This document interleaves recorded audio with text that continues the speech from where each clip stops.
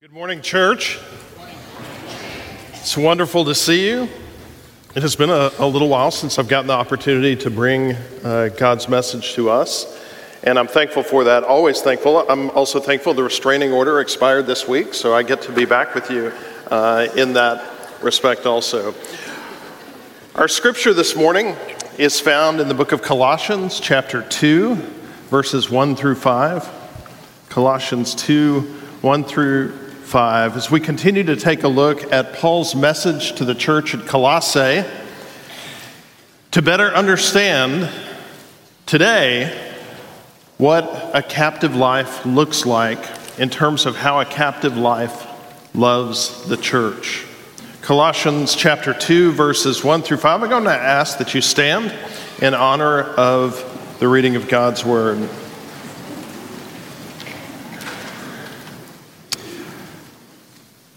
I want you to know how hard I am contending for you and for those at Laodicea, and for all who have not met me personally. My goal is that they may be encouraged in heart and united in love, so that they may have the full riches of complete understanding, in order that they may know the mystery of God, namely Christ, in whom are hidden all the treasures of wisdom and knowledge. I tell you this so that no one may deceive you by fine-sounding arguments. For though I am absent from you in body, I am present with you in spirit, and delight to see how disciplined you are and how firm your faith in Christ is. May God bless the reading of his word. Please be seated. You may recall that Paul is writing to the group of believers in the town of Colossae, and this was a group that he had not personally met.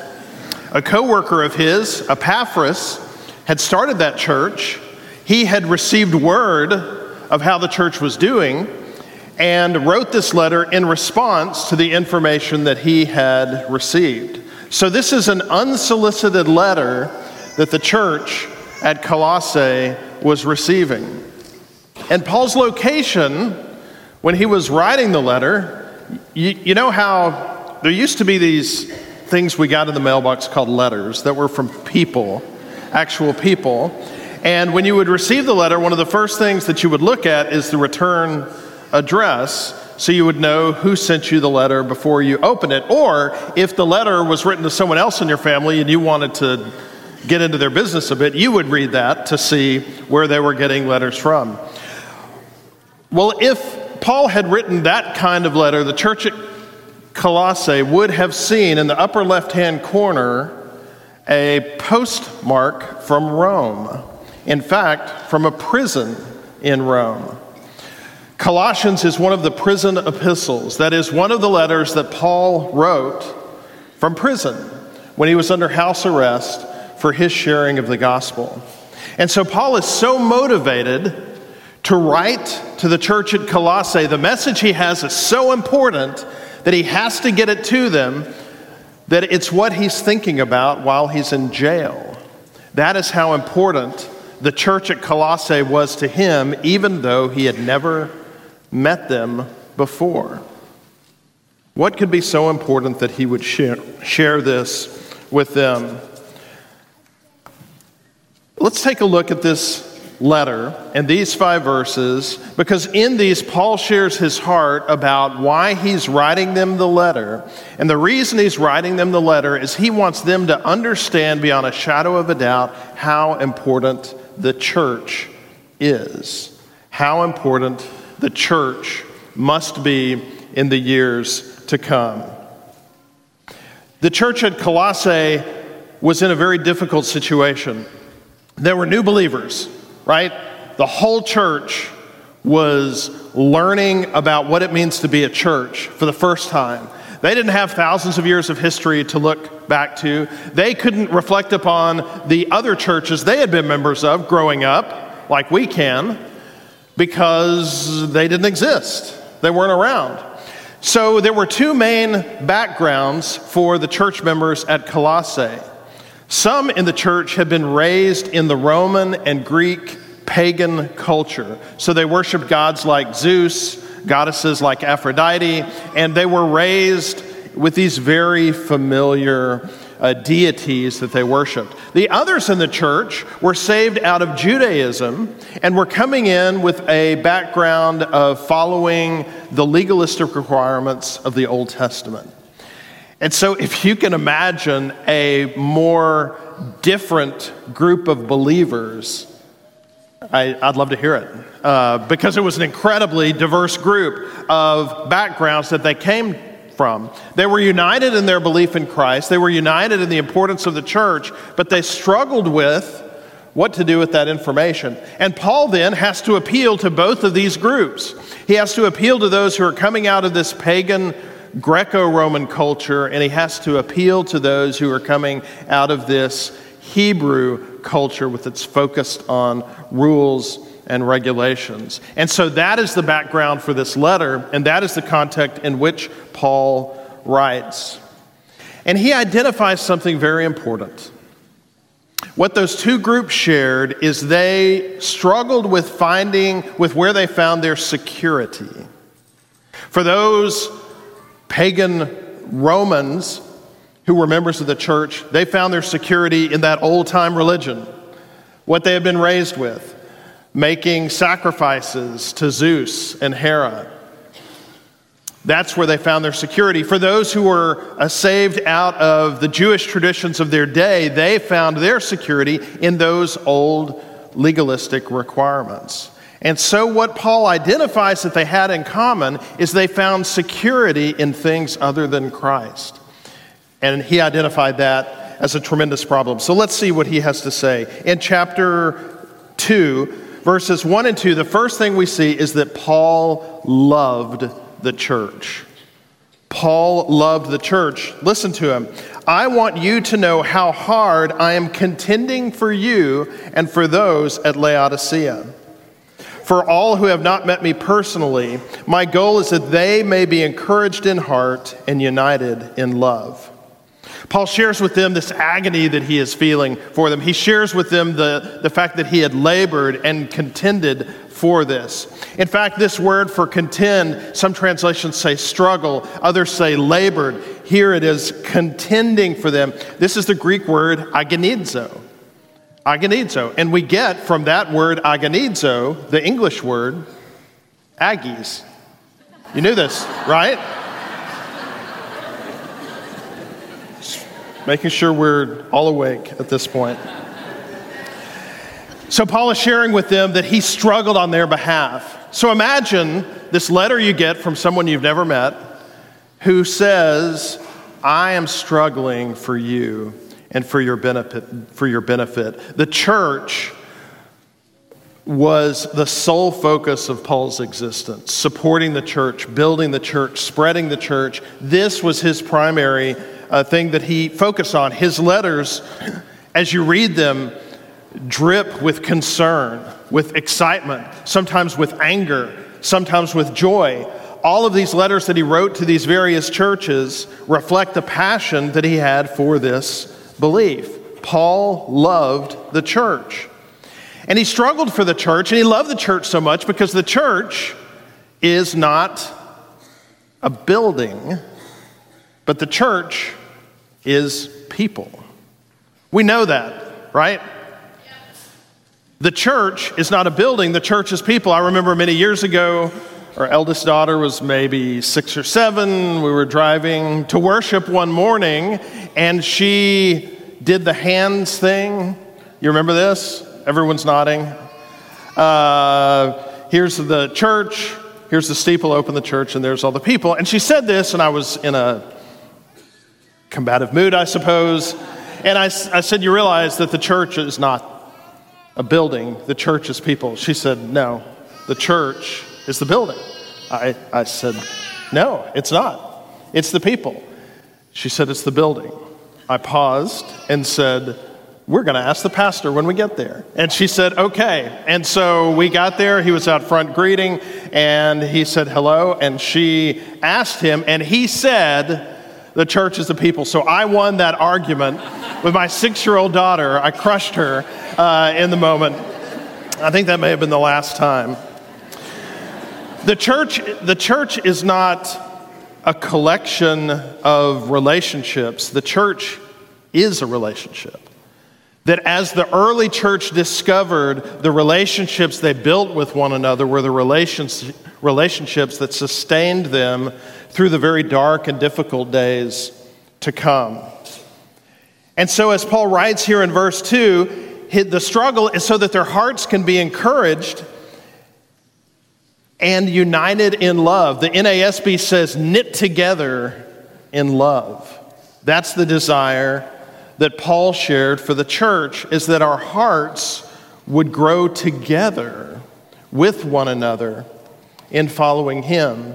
Because the relationships that you build with others in this room, in your Sunday school classes, those relationships are going to be the ones that sustain you during really difficult days. I have a reminder of this every day. Several years ago, I was in the last year of working on my dissertation for doctoral work. It was a lengthy process, lengthier than it should have been. And for the last year, I drove from Shreveport to Waco to finish that up, which meant while I was in Waco, I was not taking care of the two kids that existed at the time, and they were in the loving care of Karen, who was pregnant at that time with our third child. And by the way, they were fine. Like, they flourished in my absence. And so, but here's what I remember. There was a night when I was in Waco and Karen called, and someone had positioned their car in our neighborhood such that the lights were shining into our living room. And it was dark. She was concerned. I was concerned, and I couldn't do anything. And so we called someone in our Sunday school class who drove over, checked things out to make sure that she was okay. We had family that stepped in at different times. We had members of our Sunday school class that brought her and the kids meals while I was gone, helping through this. And when I finally completed that, our Sunday school class gave me a name plate for my desk that says Dr. John Vassar, that still sits on there. And so this tremendous act of love and care to a group of people that I don't interact with hardly at all now, but were so powerful in our lives over 20 years ago. The role of the church in coming along and helping and ministering to us during these challenging days. The church has an impact on our lives. At times that impact can be challenging because the church at times can be messy, because some of us are messy people.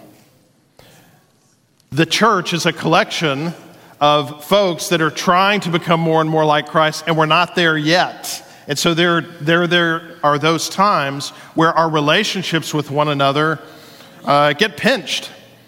There are comments sometimes that we hear about that hurt. And that's why Paul and Jesus both spend so much time talking about restoring relationships and how to go to brothers and sisters when there is something between us, and having those relationships right so that our relationship with Christ can move forward and can be strong as well. If we say we love our church, that means we love the people in the church, because the church is people. And that is what God has called us to do, to love one another. I think ideally our great love for the church should start when we are young.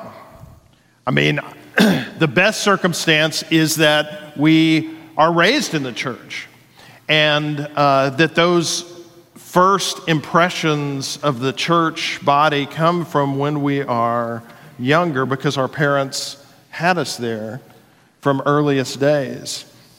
I was blessed with that experience in my own life, having vivid memories of growing up at First Baptist Church McKinney in this ancient building that they had that was downtown on the square. We actually moved while I was about 6 years old, but I remember before that being in this building where everything was wooden. There was no carpet. All the pews were wooden. They would creak when you would move around on them, which some kids did intentionally during the message, I want to say. And one of my favorite memories of childhood was when we took the Lord's Supper, we had glasses for the grape juice, and I couldn't participate because I was unredeemed at that point in my life. And so I sat there and watched, and they would eat the matzo crackers and do all that. But my favorite part was when they finished taking the grape juice, they would put it in the pew in front of them. And so you would hear hundreds of glasses hitting the wooden pews at the same time. And it sounded like rain kind of coming down on the church. And I remember as a child being fascinated by that and feeling like it was almost some sense of God's grace coming down in that moment. What a powerful memory. And it was set up because my parents took me and I was there. I love children in worship. I love children in this worship time. It's so important, I think, for children to be in worship. I love seeing them in the choir. When my kids were little, I would sit next to them in church and I would do my best to always be hugging on them or have my arm around them because I wanted them to experience that sense of security and affection as being in the church. I wanted them to have those wonderful associations in the same way that I did because I wanted them to love and continue to serve the church. And so, of course, I had to make sure to check on my phone where my kids were this morning. They're scattered around the world. One's on a mission trip, and the other two were in church. And that is so important, I think, as we raise our kids, for them to be involved in that, to see things as they are, to have that good understanding of this. Paul's focus on the church was so critical to moving forward in the building up of that church. I imagine him before he was imprisoned. I imagine his dining room table. We have a great dining room table, and it has all this beautiful stuff on it, like a table runner.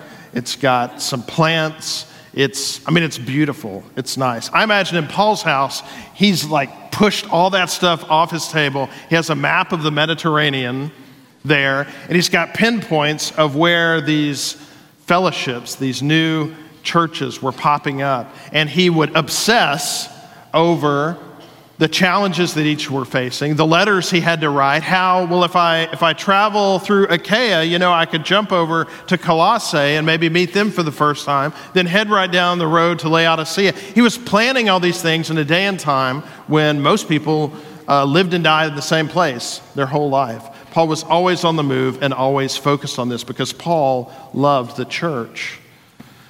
But why?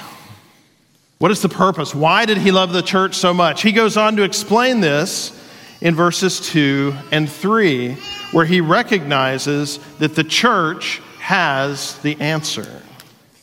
The church has the answer. We see this in the second part of verse 2. So that they may have the full riches of complete understanding, in order that they may know the mystery of God, namely Christ, in whom are hidden all the treasures of wisdom and knowledge.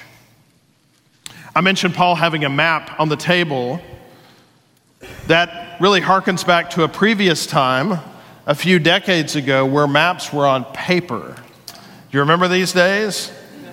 Planning for a trip, I remember we were taking a big trip all the way from Louisiana to Virginia, and so one of the first things I did, I went to Walmart and bought the Rand McNally map of the 50 states. Do you remember this? You'd crack it open and get distracted by Arizona and looking at all the different stuff, and you could plan out your trip. Or if you were, we'll say, frugal, you would hop on the interstate, head in that direction, and then pull off at the visitor center, right? And go in where they have maps for free. And you would go to that place where they had them all lined up. You'd grab them, you'd take them out, you'd throw them, the ones you didn't need, in your glove compartment, where they would stay for the next 17 years. Say I've got a map of Mississippi from the 1950s. And then the person who was writing would open up the map, and it would always kind of get in your way a little bit if you were driving. Not that you got aggravated at all at the person who opened the map. And you would navigate where you were going because the maps helped to orient you on the direction you were heading in. You were given the map at that time, and it helped you to get where you were going. By the way, this is one of those things where life is way better now with maps. And you can have it on your phone. Not that you look at your phone while you're driving. None of us would do that. But you can find exactly where you're going and getting to that location. Well, in the same way, Paul sees the role of the church as a map. That is, the church orients us the direction that we need to be going in. That becomes the purpose of the church, is so that we can grow in who we are as we become more and more like Christ, as we are discipled by one another. We can understand how God uses the church to orient us to the world around us. Our purpose is to better understand who God has called us to be. And so when he says here that the treasures of wisdom are to be found in Christ, he's saying the church is what gets us there. The church is how we grow together, how we learn together, how we continue to come to an understanding more and more of who Christ is. He says that total understanding is found in Christ, in whom are hidden all the treasures of wisdom and knowledge. Now we're getting into squirrel territory here. Here's what I mean by that. There's an old joke, you probably heard it before. Second grade class, the teacher asked the class, what has a big bushy tail, is gray, collects pecans for the winter? Well done. Never pause in a sermon. You'll get an answer. So the response to the young man in the class was, well, it sure sounds like a squirrel, but I know the answer has to be Jesus, because this is a Sunday school class, after all. And so the answer, Paul is saying, to your questions is found in Christ. The treasures of knowledge and wisdom are found in Christ. And this is where we hear those answers, is in church. We don't hear those answers outside of the church. The church is where we are properly oriented to how we look at the world. The church is where we find that map that shows us the direction that we're heading in. It shows us where we're going. Christianity is the only faith, as far as I can tell, that not only talks about a person being redeemed, but talks about all creation being redeemed. That as we read in Revelation, the end point, the direction we're heading in, the end of the map, X marks the spot on the map that we're heading, is a whole new world, a new heaven and a new earth, as John said, because the old heaven and the old earth had passed away. That's the direction we're heading in. A new world, new bodies for each of us. Again, one of the distinctive things about the Christian faith, that every pain we encounter, every grief we bear, in some ways becomes redeemed by that process. And that's not a message we hear today outside the church. There's a wonderful story or a wonderful exchange in the story by J.R.R. Tolkien, the Lord of the Rings, of the author of the books, the movies of which so many are familiar with. And one of the characters, one of the little hobbits, says to Gandalf, as he begins to understand something similar that's going on in this world, he says to him, can this be happening? Is it the case that everything sad is going to become untrue? This ongoing end point of creation that's X marks the spot. Because the gospel story is the story that everything was created good, and that sin entered in And the world we live in today, the lives we lead today, are impacted by that sin, and that we are in a fix that we cannot get out of. But that through the sacrifice of Jesus Christ, God begins the process of making the sadness, the sin, the pain start to become untrue. And that at the culmination of creation is restored.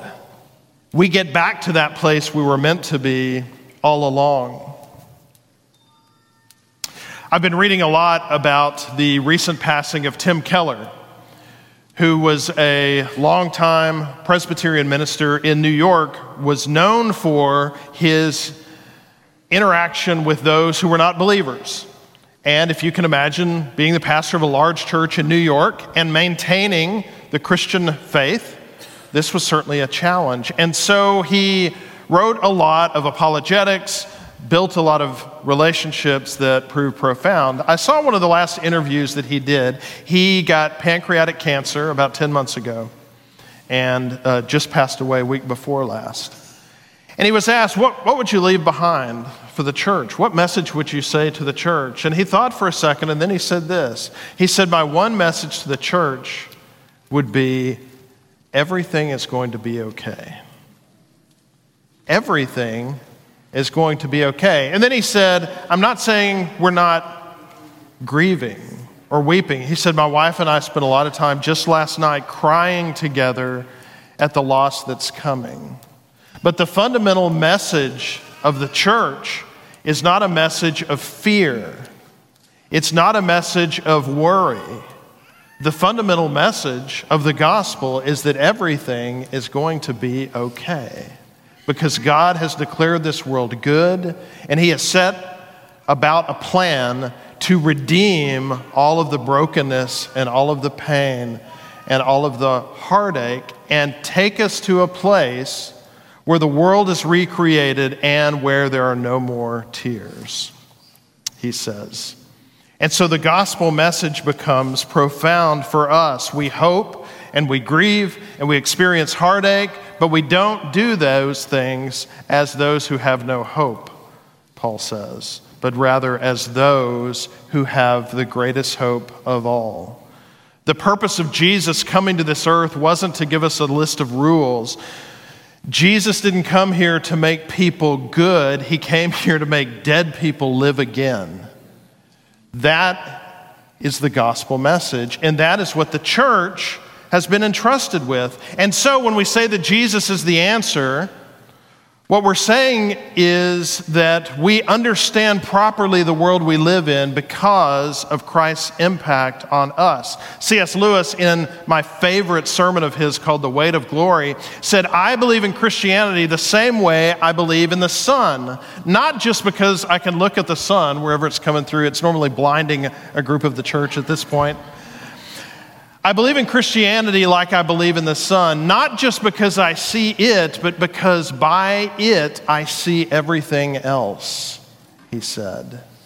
That our understanding of who Christ is properly helps us to relate to our spouses, to our children, to our parents, to our unbelieving neighbor in ways that we wouldn't get there on our own.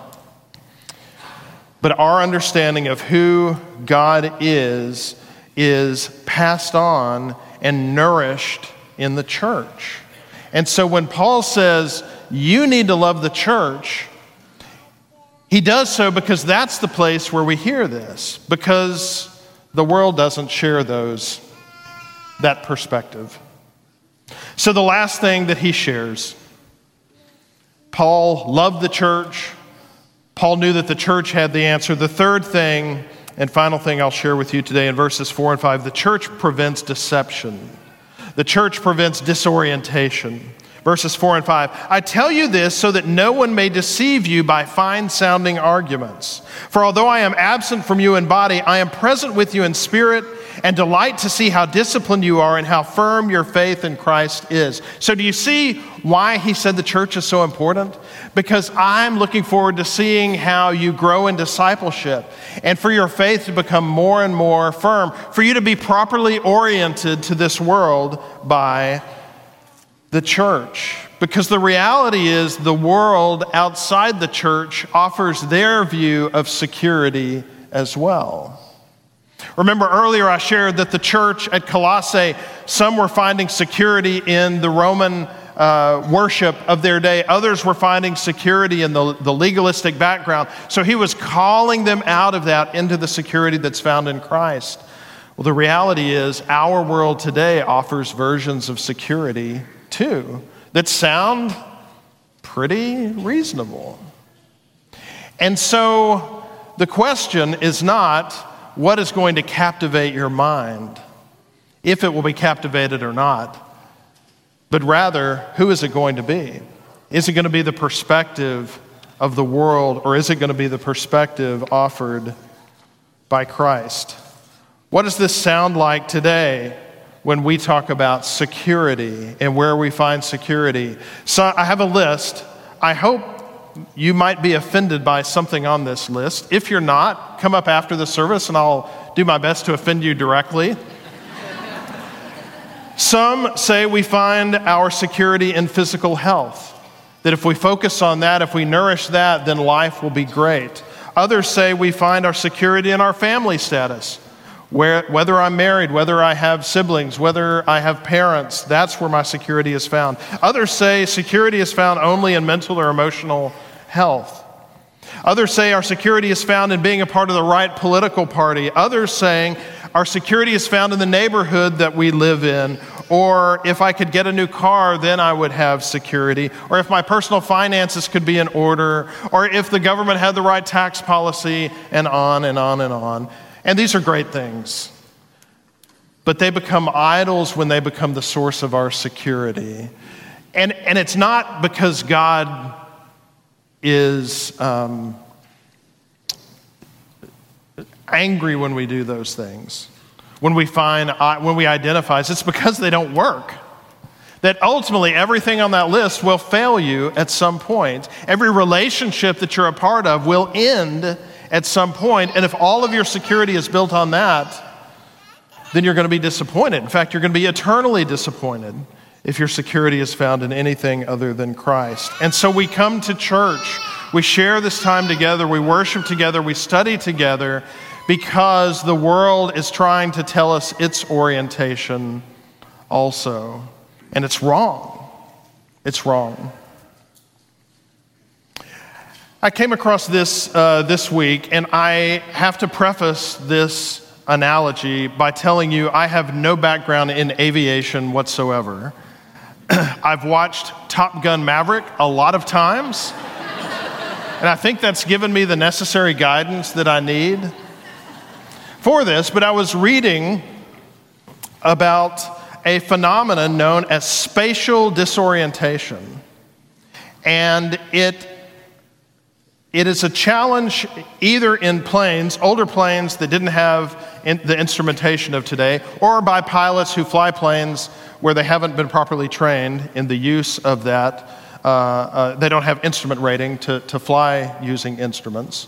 But it's this phenomenon where if there is no visual data, so someone's in a cloud or is flying at night, there is this process by which a plane that is descending will make the pilot feel a certain way. As you know, our orientation is largely determined by our inner ear and our sense of balance and all of these things, and that there's a feeling that the plane is going down in a certain direction that happens to be identical to a plane that is, instead of flat and descending, it's on its side and turning this way. Okay? So, there have been occasions where pilots are in a turn where they have no visual orientation. They're in a turn and they think they're going down. Well, if you're going down, what do you do? Yeah, I don't know what you do either. But apparently you pull back on the stick, pull back on something in order to cause the plane to lift and go up. If you think you're going down, you pull back on the stick and you go up. But if you're in one of these turns and you pull back on the stick, what happens? That turn gets tighter and you start falling. And so because you get disoriented in that, you begin to do actions that you think are helping you, but in fact, are fatal. And they call this a death spiral, among other things. And this is exactly what happened in the Patsy Cline plane crash. When they investigated afterwards, that was their conclusion, is the pilot was in a cloud bank, thought that he was pulling up, but instead drove into the ground. Having the right perspective is life or death. And we gain that right perspective in the church. And that's why we love the church. That's why we come to church, even on those mornings when we may not feel like it, because we need to hear that everything is going to be all right. God has called us as the church to be all in, as we've seen. And that's not only for the world's sake. God's bringing all these people to Bell County. We need to get ready for them. We need to get ready to take the gospel to them. But it's also because we need the reminder every Sunday that what we hear in the world is not the way things are. But there's a different perspective. There is a gospel perspective, and that's the perspective that we need to live our lives accordingly. Would you join me in prayer? Our Father, we thank you so much for among the incredible blessings of life and liberty and family that you have bestowed upon each person here. I thank you for this church. I thank you for the relationships that are forged together. I thank you for the encouragements that happen in hallway conversations and over coffee, and the life-giving presence of the folks that you have brought here to build one another up as we continue to grow in faith, so that one day we can be presented pleasing and acceptable in your sight. In the name of Christ we pray. Amen.